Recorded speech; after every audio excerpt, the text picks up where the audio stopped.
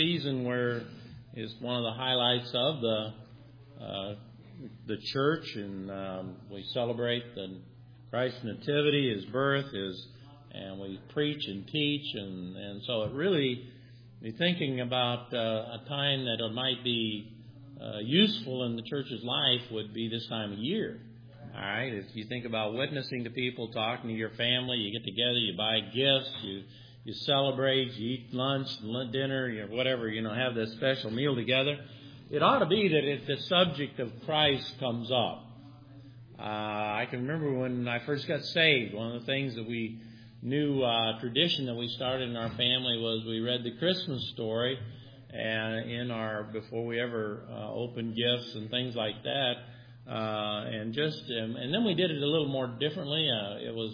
It wasn't a free for all. We used to hand out gifts to everybody, and then everybody just dove in, And so we started handing out gifts. This time we kind of went one by one. Everyone opened one gift at a time, and enjoying what someone else got received as well as the person that gave it, and just was a good time. So it is a time, and I hope that even though maybe I'm not considered a revival preacher, that the idea that being revived is bringing the idea of being kind of brought back to where we need to be.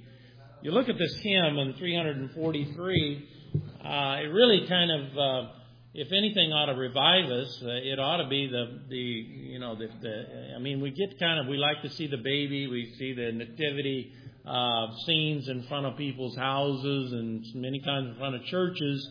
And we see the wise men, we see the sheep, the donkeys, the Mary and Joseph, and of course the little manger with a baby in the manger. And then a lot of times we'll see Santa Claus beside him, but beside the point. But you look at this in 343, it says, "We praise Thee, O God, for the Son of Thy love." And that really, God so loved what? The world that He gave His only begotten Son. For the Son of Thy love, for Jesus who died and is now gone above. Hallelujah, Thine the glory. Hallelujah, amen. Hallelujah, Thine the glory. Revive us, what? Again. So the idea there, that renewing of our hearts and renewing of our minds to be, reacquainted with some of the things that the Bible teaches. Verse 2, it says, "We praise Thee, O God, for the Spirit of life." And that's where the truth comes from, isn't it? We have the Word of God, but remember, what does it take to be born again? The Spirit and the what? The water, the Word. And the Word became flesh and dwelled among us. And we beheld His glory, His only begotten of the Father, and who's shown us our Savior and scattered our night. That means that night, that hope that we didn't have is gone, and now we have a new hope that is eternal. And of course the chorus, verse 3, "All glory and praise to the Lamb that was slain, who borne all our sins and has cleansed every stain." Isn't that good? Isn't that good? Isn't it good to be reminded of what a revival is about? That if we can have a new hope. And the last verse is, "Revive us again, fill each heart with what? Thy love." And that really is that motivation. I spent a lot of time this morning.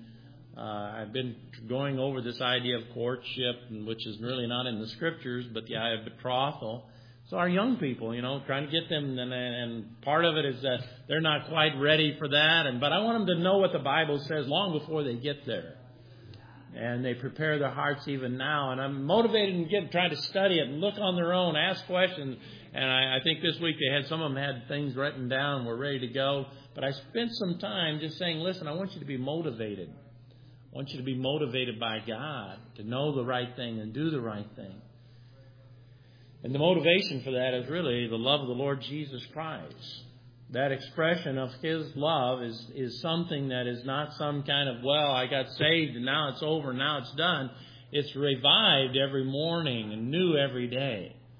What He's done and what He wants to do and what He wants to accomplish. May each soul be rekindled from fire from above. I pray that as we look at this, the message this morning, that you'll understand that the messages I've been I really believe God has given me are really revival messages. They're messages that I think are important, that will, I think, be motivational to rekindle that fire from above, that the Lord would have His way.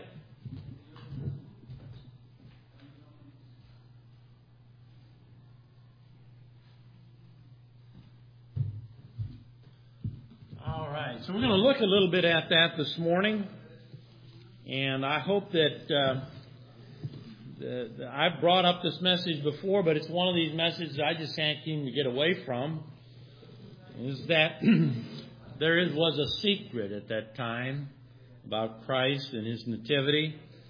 Very important. We'll take a look in Luke chapter number 2 as we look at that again this morning.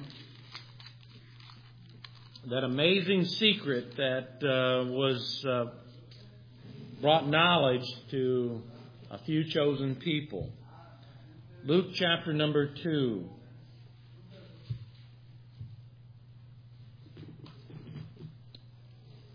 Bear with us as we read these verses together. I would normally have you stand, but this is a little longer, so I'm just going to have you sit for this. The Bible says in Luke chapter number 2, verse number 1, "It came to pass in those days there went out a decree from Caesar Augustus that all the world should be taxed." We know all about that. "And this taxing was first made when Cyrenius was governor of Syria. And all went to be taxed, everyone to his own city. And Joseph also went up from Galilee, out of the city of Nazareth into Judea, unto the city of David, which is called Bethlehem, because he was the house and the lineage of David, to be taxed with Mary his espoused wife, being great with child. And so it was, while they were there, the days were accomplished, that she should be delivered. And she brought forth her firstborn son, and wrapped him in swaddling clothes, and laid him in a manger, because there was no room for them in the inn. And there were in the same country shepherds abiding in the field, keeping watch over their flock by night. And the angel of the Lord came upon them, and the glory of the Lord shone round about them.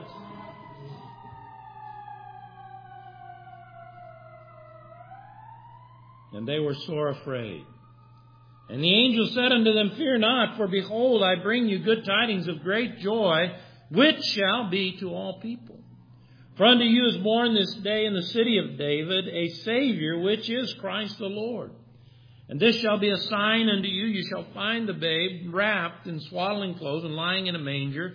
And suddenly there was with the angel a multitude of heavenly hosts, praising God and saying, Glory to God in the highest, and on earth peace and goodwill toward men. It came to pass that the angels were gone away from them into heaven, that the shepherds said one to another, Let us now go even unto Bethlehem, and see this thing which has come to pass, which the Lord has made known unto us. And they came with haste, and found Mary and Joseph, and the babe lying in a manger. And when they had seen it, they made known abroad the saying which was told them concerning this child. All they that heard it wondered at those things which were told them by the shepherds. But Mary kept all these things and pondered them in her heart. And the shepherds returned, glorifying and praising God for all the things that they had heard and seen, as it was told them. And when 8 days were accomplished for the circumcision of his child, his name was called Jesus, which was so named by the angel before he was conceived in the womb. And when the days of her purification according to the law of Moses were accomplished, they brought him to Jerusalem to present him to the Lord. As it is written in the law of the Lord, every male that openeth the womb shall be called holy to the Lord. And to offer a sacrifice according to that which is said in the law of Moses, a pair of turtle doves and 2 young pigeons. And behold, there was a man in Jerusalem whose name was Simeon. And the same man was just and devout, waiting for the consolation of Israel. And the Holy Ghost was upon him. And it was revealed unto him by the Holy Ghost that he should not see death before he had seen the Lord's Christ. And he came in the Spirit into the temple. When the parents brought in the child Jesus to do for him after the custom of the law, Then took he him up into his arms and blessed God and said, Lord, now lettest thy servant depart in peace, according to thy word. For mine eyes have seen thy salvation, which thou hast prepared before the face of all people, a light to lighten the Gentiles, and the glory of thy people Israel. Joseph and his mother marveled at those things which are spoken of him, and Simeon blessed them and said unto Mary his mother, Behold, this child is set for the fall and rising again of many in Israel, for a sign which shall be spoken against. Yea, a sword shall pierce thine own soul also, that the thoughts of many hearts might be revealed. There was one Anna, a prophetess, the daughter of Phanuel of the tribe of Asher, and she was of great age and had lived with a husband 7 years from her virginity. And she was a widow of about 84 years, and which departed not from the temple, but served God with fasting and prayers night and day. And she coming in at that instant gave thanks likewise unto the Lord, and spake of him to all them that looked for the redemption in Jerusalem. And when they had performed all these things according to the law of the Lord, they returned unto Galilee, to their own city Nazareth. And the child grew and waxed strong in spirit and filled with wisdom, and the grace of God was upon him. Let's pray. Father, we thank you that, Lord Jesus, you and your amazing grace that many have seen and experienced in our life, we just want to thank you again today. We want to praise you, dear God, for revealing yourself to us through your word, and revealing unto us through the forgiveness of our sins, and for the hope of tomorrow and for eternal life. We thank you, Father, for what you've done and are continuing to do even today. We ask, Father, that your blessing would be upon the preaching and the teaching. That, Lord, it would be, as the Bible speaks of, the power of God unto salvation. We pray for those that might be lost, Father, that are uncertain about salvation and only have a hope so, maybe so, for eternal life. We pray that they might be saved. For others that, Father, need to be encouraged. Father, they'd sense your presence. They'd sense, Father, your will, and acknowledge, Father, your love for them. I pray, Father, that you bless us as a church, that we be closely knit together for one purpose, to honor, to glorify you, and to do your will. We ask this in Jesus' name. Amen. So we have here, it's probably as complete as I've ever read in one Sunday morning, this whole story of Christ's nativity. And you think about it, we probably in almost every corner of the world, this knowledge of this nativity somehow is known and is continuing to be spread. But at this time, it was the time of Christ was very few people had that knowledge. It was mentioned in the book of Micah about his coming to Bethlehem. And so there were very few people that were really very aware of this huge and momentous occasion. And in a real way, it was a secret. A secret that most people weren't aware of.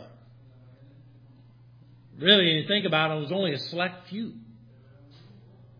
We read about a few of them this morning, both Mary and Joseph. We know in Matthew, as I preached out of there, I think a week or so ago, is the fact that wise men were aware of it. We know the shepherds were made aware. We knew the angels were given knowledge of it. We knew the prophets that prophesied of it were aware of it. And then we read this morning about Simeon and Anna. Even out of the book of Amos, there's things mentioned about the Christ coming in Isaiah. But for the most part, most people were ignorant of this special occasion. You think about it, if God so loved the world that somehow that knowledge would be for everybody. But in truth, it really wasn't. In truth, very few people knew about it. You'd say, how could such a thing be kept secret? Or why would God keep such a thing secret?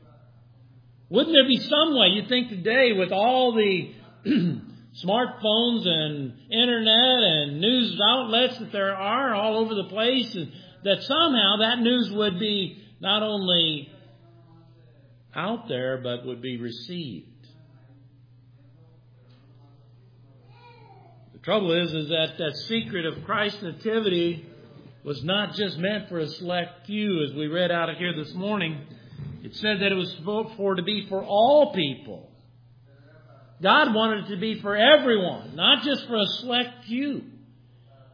And listen, if you know as well as I do that God's will never changes.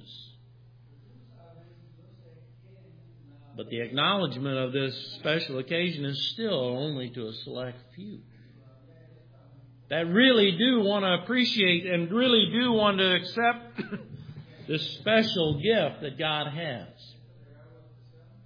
First of all, the gift of God is eternal life. That's what Christ's coming was all about. It wasn't just because we have this special God-sent Son, but He was sent for one specific purpose. Because He said He was not willing that any should perish. God doesn't want anyone in this world, either in the past or in the future, He doesn't want anyone to go to hell. That's the love of God. But the truth of the matter is that most people don't even believe that hell exists. Until you understand that there is a hell and that there is a heaven, and those that refuse Christ or reject Christ in the sense that they do not receive Him as their Savior, or don't see the need to receive Him as a Savior, those folks will be destined to a place that God has also created, a place called hell. So it was great news, wasn't it? The fact that it was looked for and promised throughout the Scriptures from the beginning of Genesis up until the time of Christ, it was really expected. It wasn't a surprise that Mary, to her anyway, that she was going to carry the Messiah. Totally unexpected in the sense that it was going to be her, but she knew about the knowledge of that, and so did Joseph. And so did the shepherds, and so did the angels, and so did the prophets. But the idea that the secret is kept, it's kept for those that are consecrated and sanctified, first of all. You think about it, God wants everyone to really realize the blessing of the Lord Jesus coming. But the first blessing in receiving that is that you have to understand where you are in your relationship to God. There's two ways you are. Either you're saved, either you're a child of God, or you're not.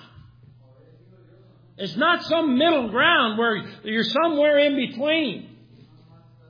You are either saved or you're a child of God. And the idea there is that if you're not sure of where you stand, then there needs to be a healthy fear.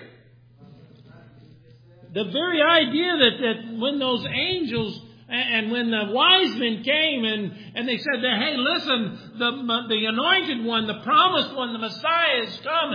And when the wise men went into Jerusalem and asked, where was this to be? And Herod said, well, I don't know, but I'll ask somebody that probably does know. And when the people that had knowledge of the Scriptures came to Herod and said, well, he's supposed to be born in Bethlehem or come out of Bethlehem of Judea. Were they excited? What was the emotion that they had? Fear. See, the idea there that the very first thing is the blessing of realizing this secret is for you. Is to understand that you are, first of all, you got to have a fear. And to utilize, the Bible says the beginning of wisdom is what? The fear of the Lord. See, fear of the Lord produces something in us.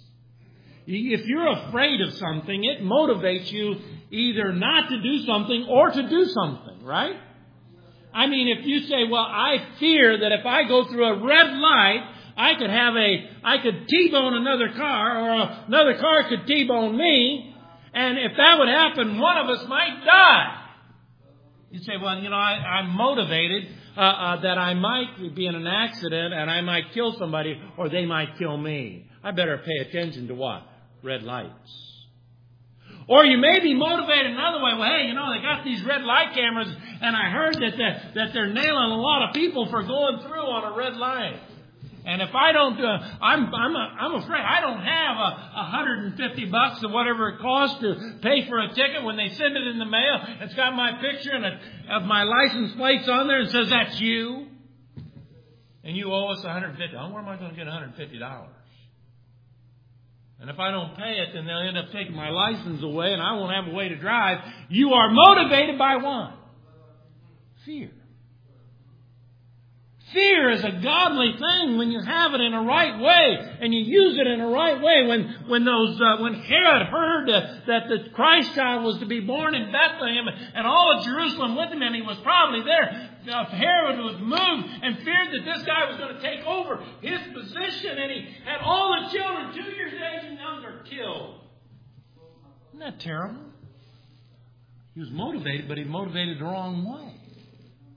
You might come to church and say, well, I know I got to come out to church at least for Christmas and Easter. I know I need to be here for that because, hey, that's just the right thing to do. But then you get here and you say, man, I heard something about the gospel, heard something about hell, and I said, I really didn't feel all that good about that. And you say, I don't think I want to go back. Is that the right way to use fear? Fear ought to motivate us to do what? Listen to me. If it's the fear of the Lord, it's going to motivate you to do the right thing. The fear of the Lord is going to motivate you to do what is right. And if you say you don't know what is right, you're going to pick up the book and say, what is the right thing to do? See, we have every Sunday, and I know some people kind of frown on this, and they think, well, at the end of the service, they always have this time where you can come and he'll have an invitation. And if God has worked in your heart, you can come up and pray, or maybe you can seek out some advice, and maybe somebody will show me what I need to know from the Bible. Every Sunday. Because God wants the preaching of the Word to motivate in you to do something. Not just to sit there. Not just to come in and go out the same way you came in. He wants you to be motivated and say, listen, if I'm not saved, I need to get saved. If I'm not sure about my saving, I need to become I read, if you look in your book, hymn book, turn open your hymn book to the last part of that. I was looking this morning and I was amazed at something. Look under the letter A. And if you go a little farther, that's a general index. You step back from the general index and you look under what they have topical index. Notice what the first topic is on. You might know what it is. Assurance. He wants assurance. Assurance is knowing for certain of what's going to happen. The idea that you say, I want to know what is going to happen. People say, well, I just hope it'll all work out in the end. How many ever done something and you, what is that thing they say? Well, I assumed. Ever assume something? How many of us assume something? And I tell you what, I quit assuming. Either I know or I don't know. I'm not going to assume something. I'm not going to assume I got enough money in the bank to write a check. How many ever done that? Wasn't enough money there. Right? How many assume that my wife knows where I'm going to be and you don't come home for 3 hours? You just get home. Wow, where have you been? I was scared to death. I just assumed you knew where I was at. He never does that to me. Yeah, she did. So I don't want to assume about the most important thing in my life. Do you? Do you want to assume about that? You want to say, I'm doing the best I can. God's going to look down from heaven and just look at me and say, well, God, you knew it. And that's going to work? How many of you think that's going to work? God, you know I did my best. You think God's going to say, oh, well, yeah, you're just dumb by design. No, God made you smart enough to look and say, listen, if you had an uncertainty, then you need to open the book and find out what it says. At minimum, you say, well, maybe I'll get Pastor to come over to my house and sit down with me and say, hey, really, Pastor, I've been assuming about salvation all my life. I really do want to know. How many of you think that's a smart move? You say, well, I'm not sure about Pastor. I mean, he doesn't look too smart. I'll get Glenn to do it. Even that's, or maybe Hod or Brother Oscar. But somehow you're going to do something with this idea that you're not sure. Because you need to be sure, right? You need to be sure. To have a certainty about where you're going to go when you die. You, Pastor, you're trying to scare me. No, I'm trying to teach you what the Bible teaches. How many of you think God was really happy with the people of Jerusalem when the announcement came? Hey, how many of you think that star went away? Well, and the wise men, they just went, well, I don't know where the star went. Well, let's go over here to Jerusalem and ask some people. How many of you think that was by design or by accident? How many of you think God says, I'm just going to take away the star, I'm going to send the Jews, the guys over there, and they're going to ask this question of Herod and the people there? How many of you think God did that to maybe stir up in their hearts about this Christ child? It's by design, folks. God doesn't keep secrets to send people to hell. Secrets are kept from people because they don't want to know the truth. Don't you know that the Bible says, he says in John chapter 3, he says, men love darkness rather than light. It's not bent because you say, well, I just don't know. It's because you assume that if you know what this Bible says, maybe your life is going to have to change and you're going to have to be different than what you want to be. And so you say, I just as soon be in darkness. Nobody will verbalize that. But that's what happens. The secret of the Lord. The idea, first of all, is to fear. When you have a healthy, godly fear, you begin to seek and hunger and thirst for righteousness. And and I'll say it again, don't have to just take my word for it. You take anybody that is really knowledgeable of the Bible, anybody in this auditorium that knows the Word of God, and I promise you they will guide you into salvation, what the Bible says about being saved. The shepherds were given the knowledge.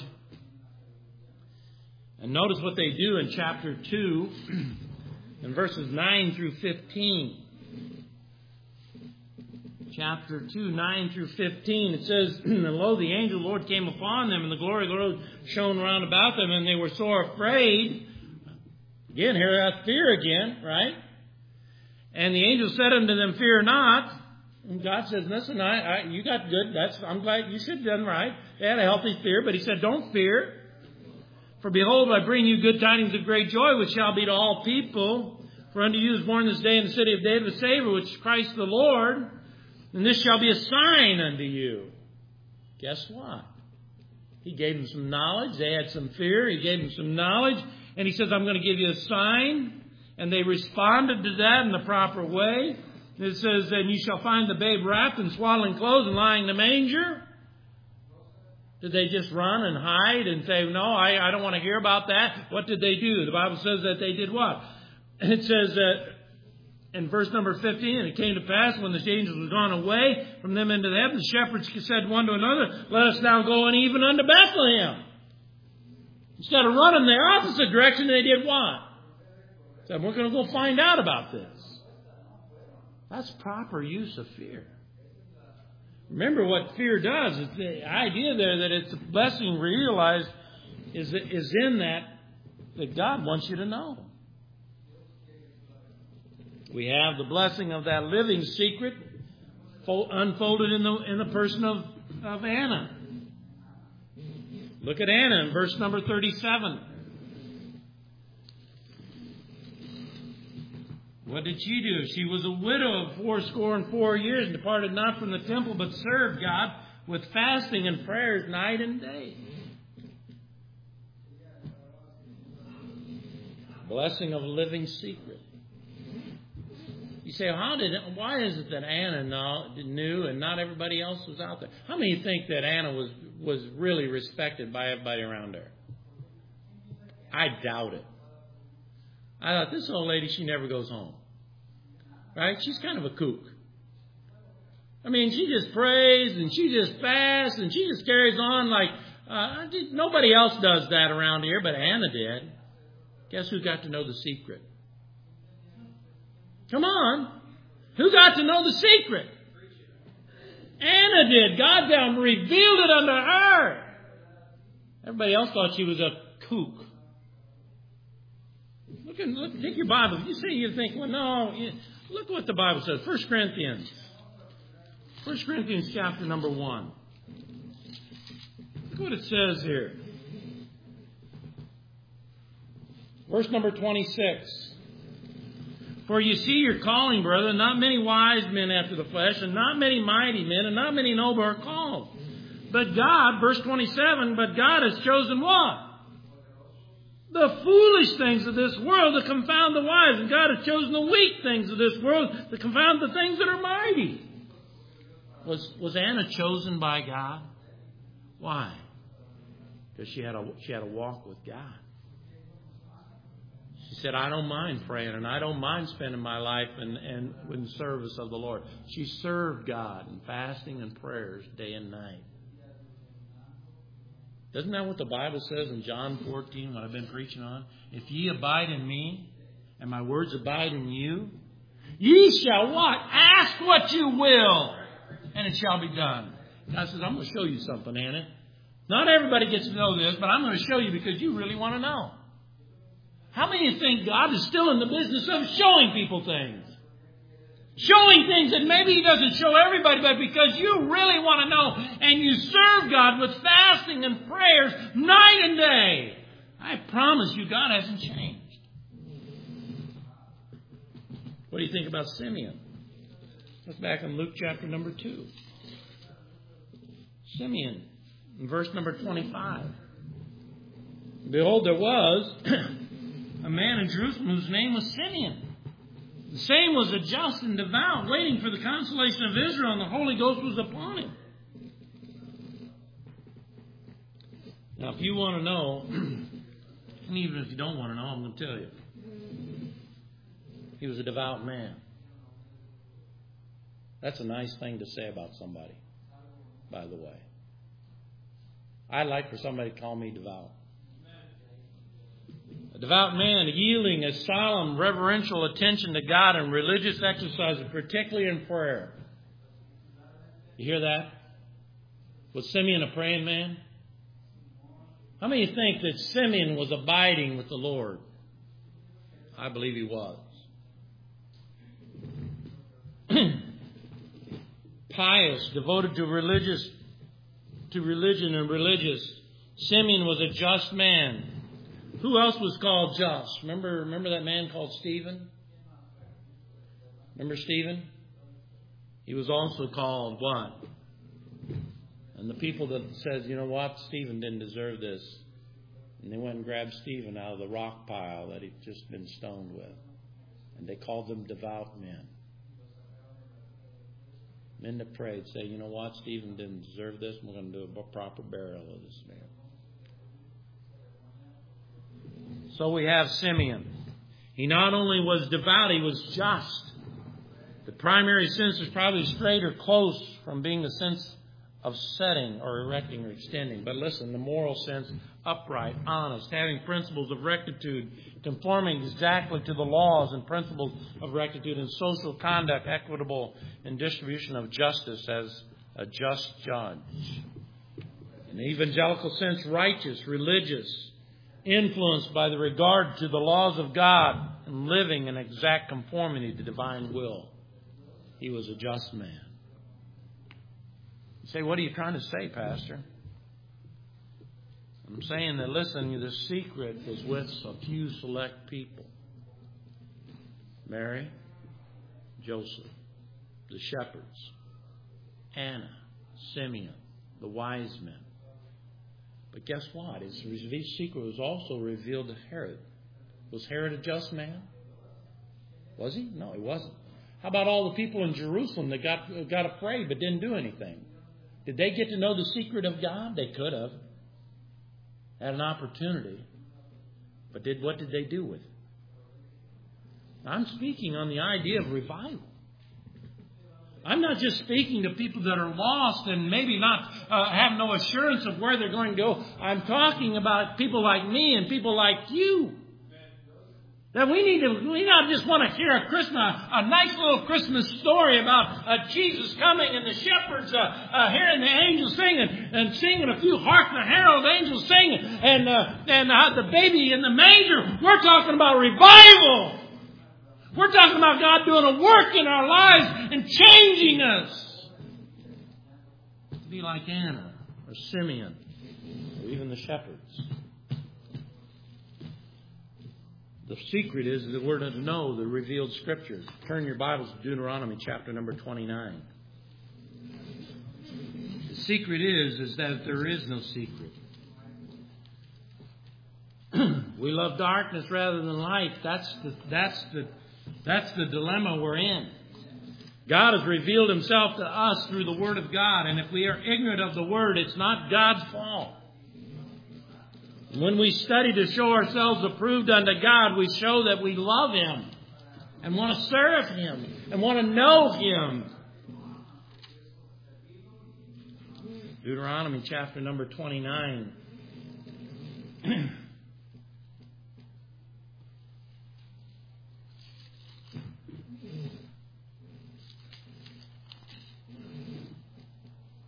I'll get there.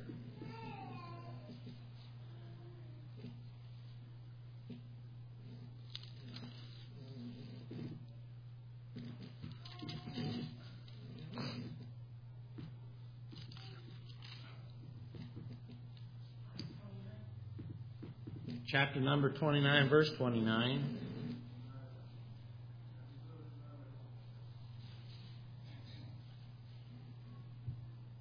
It's talking about the children of Israel. I want to start back a little bit.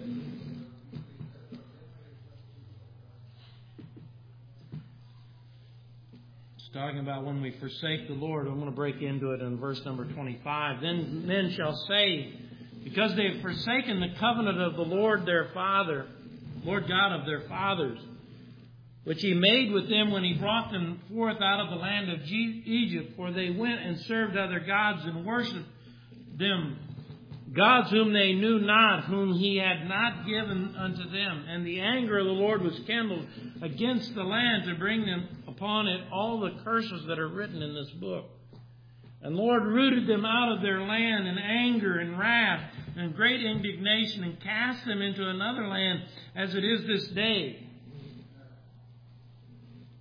What's it say? The secret of the things belong unto the Lord our God. But those things which are revealed belong unto who? They belong to us. You say, Pastor, what things are revealed? Come on. This belongs to us. If you're ignorant of it, whose fault is it? He says that the secret things belong to us, but the things which are revealed belong to us and to our children forever, and we may do all the words of this law. Brother Oscar's in here, and I know he's doing his dead level best on Wednesday night to encourage and motivate and share with us how to learn the Bible. Now, he says if you say it 25 times consistently, whatever verse you pick, you'll have it registered in your heart. Isn't that exciting? You could have the Bible written in your hearts. The truth written in your hearts. The secrets of God written in your hearts. So when God is doing something in our midst, we'd know it. We'd see it. We'd recognize it. We'd appreciate it. We'd say, bless God what He's doing. The shepherds and the angels said, hey, we've got to go over and see this thing. Well, if they didn't know what the Bible was talking about, they'd have been scared to death and ran the other way. I don't want to be like that. Do you want to be like that? I don't want to be like that. I want to know what God is doing in my life and in the life of this church. Look in Psalm 25. I'm just giving you some things from the Scriptures, folks.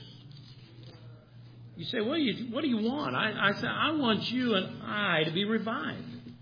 I believe God, just like we looked at that hymn this morning, God doesn't intend for us to remain in darkness. I wish I had, there's 22 verses in here. I wish I had time to read them all. I'm going to just read a few. The Psalm of David, sweet psalmist of Israel. We'll read verse number 1. Unto thee, O Lord, do I lift up my soul. O my God, I trust in thee. Let me not be ashamed. Let not mine enemies triumph over me. Look in verse number 10. All the paths of the Lord are mercy and truth, and unto such that keep His covenant and His testimonies. I like that. How about verse number 12? The man is he who that feareth the Lord, him shall He teach, in His ways shall He choose. That's a proper fear, isn't it? Motivated you to draw closer to God. Look in verse 14. The Bible says the secret of the Lord is within that what? Fear Him. The secret of the Lord is within the fear Him, will show Him His covenant. How many of you think Anna feared God? How many of you think Simeon feared God? How about shepherds? How about Joseph? How about Mary? How about those prophets that prophesied of Christ coming? They all feared God. And that motivated them to draw near to God. An experience as we talk about today. For God so loved the world that He did what? Gave His only begotten Son. Whosoever believeth, not just believe that He was in a manger, not just believe that He came into this world, but put their faith in Him and His finished work. Said, I'm going to surrender my life to Christ. Sweet psalmist of Israel, David, in verse 14, was one that feared Him. One more verse. We see in verse number 20. Verse number 21, he says, let the integrity of the upright what? Preserve me, for I wait on Thee.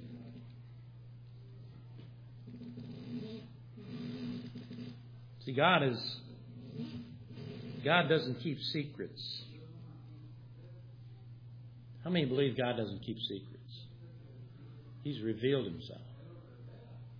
He wants everybody to know. The secrets.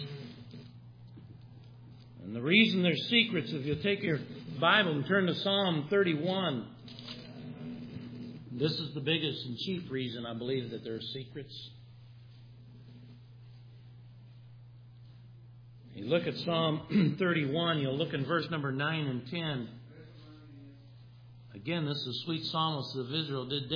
Was David a sinless man? Was he? Did David do some grievous things in his life? Yes, he did. But was David looked up to as a man of God? Yes, he was. So what separated David from every other sinner? Remember? Look in verse number 9. Have mercy upon me, O Lord, for I am in trouble. Mine eye is consumed with grief, yea, my soul and my belly. He said, have mercy on him. Why? Why would anybody ask for somebody to have mercy on him? Because they fall short. Did David knew that he fell short of the glory of God? Did he knew that he needed to come to the Lord and say, God, forgive me for this and this and this and this? And God says, no problem, David. I'm in the business of forgiving people. And God did. But look on verse number 16. Make thy face to shine upon thy servant. Save me for my mercy's sake. Did David say, save me because I'm a good person? He says, save me because you're in the saving business. Save me even though I fail. God, save me. Look in verse number 20. Thou shalt hide them in secret of the presence of thy presence from the pride of man. Thou shalt keep them secretly in the pavilion from the strife of tongues. Here we have the Lord revealing the idea that God will hide us from our pride. Instead of hiding Himself, He hides us from our sin. He says, listen, I don't know how about you, but one thing God has been reviving me lately is showing me my sin. And then trying to find a way to hide me from my pride to keep me in my sin. You know, pride says I don't have any sin. Pride says I'm not that bad a person. Pride says I'm okay with God. I don't need to do all that you guys say that we need to do. I'm right. David says, hide me from my pride.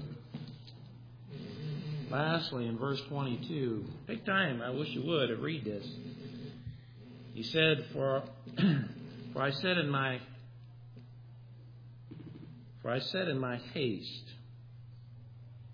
I'm cut off before thine eyes. Nevertheless, thou heardest the voice of my supplication when I what? Cried. Come on, what is crying unto God? Help me out. Give me one word for it. Prayer. What has been the emphasis that we've been talking about? Abiding in Christ, never ceasing in prayer, memorizing the Scripture. You put those two together, you are in a position where there's not going to be a secret in your life. You're going to know everything that God has for you, for your family, and for your church. Does that sound like revival to you? Does that sound like God working in a miraculous way in our age when nobody seems to know what God is doing in this world, but you do?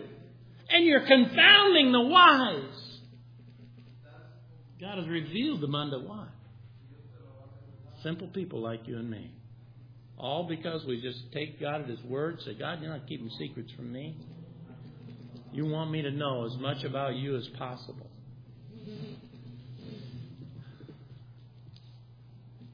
We're going to close this up, but I want to use a couple examples if I can. First of all, look at the testimony of Daniel. Daniel chapter number 2. Daniel chapter number 2. I don't want you to come to church on any Sundays, and maybe even more particularly on this special day. We commemorate in a special way the Lord's coming, and what He wants to accomplish, and what He wills for you and me. And I don't want to. I am convinced. I am sincerely convinced, as a pastor, as a Christian, as a brother in the Lord. I don't know how to say this. I'm convinced. Today is what? The 20th? 21st. 21st day of December, 2014. I'm convinced this day will be written down in infamy for some. What do you mean, Pastor? That God will bring back to your memory this day. Whether you're a Christian that's kind of backsliding, or with somebody that says, I think I'm okay, but you're not, God will say, hey, you remember that day that silly old Pastor Teasdale got up in Garfield Ridge Baptist Church? Remember that day he was talking about on the 21st of December back in 2014 when he talked about this idea that God doesn't keep any secrets? You remember that day? You remember that day that God says, I want to save you? You remember that day that God says, I want to revive you? You remember that day? And he said, well, I don't remember. There was a lot of days I went to church. Well, you remember that day he talked about secrets. You remember that day he's talking about the Lord coming and how He so loved the world that He gave His only begotten Son, and how that only the shepherds knew it, and only Mary and Joseph knew it, and Simeon and Hannah knew it. and a few select folks that knew it. And he says, you know, I wanted you to know it too. I wanted you to know about that secret. I wanted you to see the secret that David had, Moses had, Paul had. I wanted you to see those secrets those people had. Look in Daniel chapter number 2. The testimony of a Christian. The Bible says in verse 19, then was the secret revealed unto Daniel in a night vision. Then Daniel blessed the God of heaven. And Daniel answered and said, blessed be the name of the God forever and ever, for the wisdom and might are his. He changeth the times and the season. He removeth kings and setteth up kings. He giveth wisdom unto the wise and knowledge to them that know understanding. He revealeth the deep secret things. He knoweth what is in the darkness, and in the light dwelleth with him. I thank thee and praise thee, O God, that thou, O God of my fathers, who hast given me wisdom and might, and hast made known unto me now what is desired of thee, for thou hast now made known unto us the king's matter. Let's look at another one. Daniel chapter 2 and verse 36. And he says, what? This is the dream. And he will tell the interpretation thereof before the king. Is God in the business of showing the secrets? Yeah. Should anybody in this room be in darkness? Should everybody know what it means to be a Christian? Should everybody have the opportunity to go to heaven? Should every Christian be able to be revived?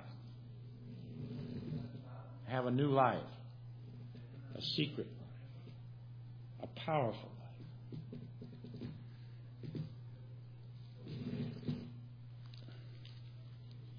As we close, let me read you a couple of verses. The secret of the Lord is something that I think that we can have and should have. You don't have to turn there, but I'm just going to read a couple from you. Matthew 6 and verse 4. He says, thine alms may be in secret, that thy Father which seeth in secret himself shall reward thee what? Openly. I like that. Serving God in secret. In verse 6 of the same chapter. But thou, when thou prayest, enter into thy closet. When thou hast shut the door, pray to thy Father which is what? Secret. And thy Father which seeth in secret shall what? Reward thee openly. I like that. It's a secret place. The only secret that it is the relationship you have with your Heavenly Father. Nobody knows it but you. Isn't that nice? I mean, the world can be falling down around us, but listen, you have a walk with God, and you know that God has shown you Himself. Last verse, Psalm 91.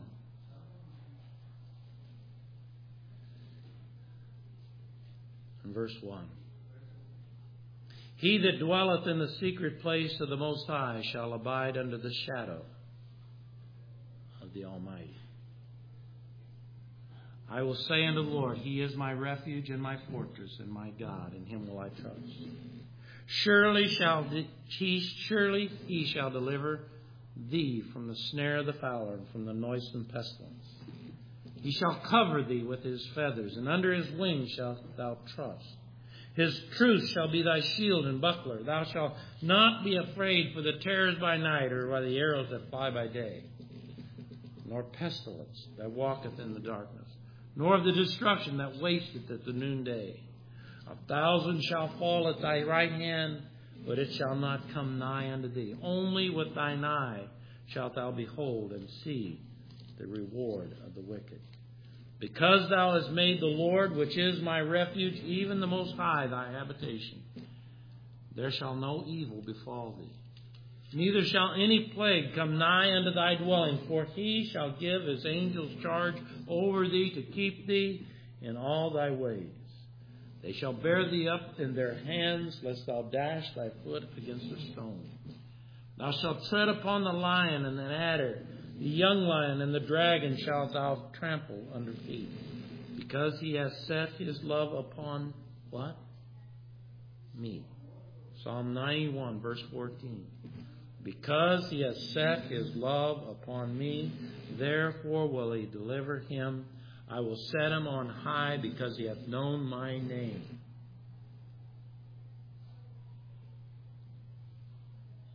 He shall call upon me, and I will answer him. I will be with him in trouble. I will deliver him and honor him. With long life will I satisfy him and show him my salvation.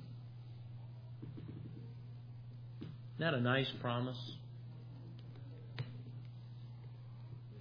So we take what is to be revealed to us, and we respond to us. And the secret things are known. But what happens? Then we now have a secret life with the Lord Jesus Christ. A very special life. Doesn't have to be known by anybody else, but you know it. You say, what are you getting at this morning? I say, listen, this is the season where we're to be revived. This is a season where, wow, we're not getting excited because we have a green Christmas tree in our house. We're not getting excited because there's a bunch of gifts around there that some of them are for me, or maybe I'm going to give for somebody else. We're not excited because the world's excited. We're excited because God has revealed Himself to me. And God is still wanting to reveal Himself to you and to others.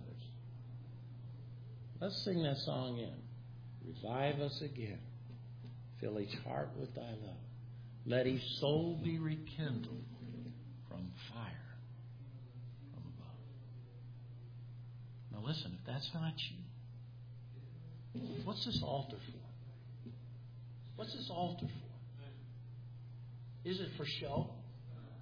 Or is it for the secret life? Is this altar for people to say, Pastor, I'm coming down because I heard you this morning and I'm not sure what I need to do. And you're asking them, I want God to reveal Himself to me. I don't want Jesus to be a secret to me. I want to know for sure about my salvation. You're saying, please, I don't care what anybody thinks. I need to know. Maybe you're here this morning and say, I need to be revived, Pastor. I really want to be revived. I want Christ coming to be as real to me as it was to the shepherds, it was to Simeon, it was to Anna or Joseph or Mary or the wise men. I don't want to be like the people in Jerusalem. I don't want to be like Herod. I fear the wrong thing. Let's stand as we close. Heavenly Father, we thank you. And Father, you have revealed yourself as explicitly as possible to us. You've given us everything that we need to know. You've given us your word. You said you'd give us your Holy Spirit to draw all men to you. Father, the only secret is our sin.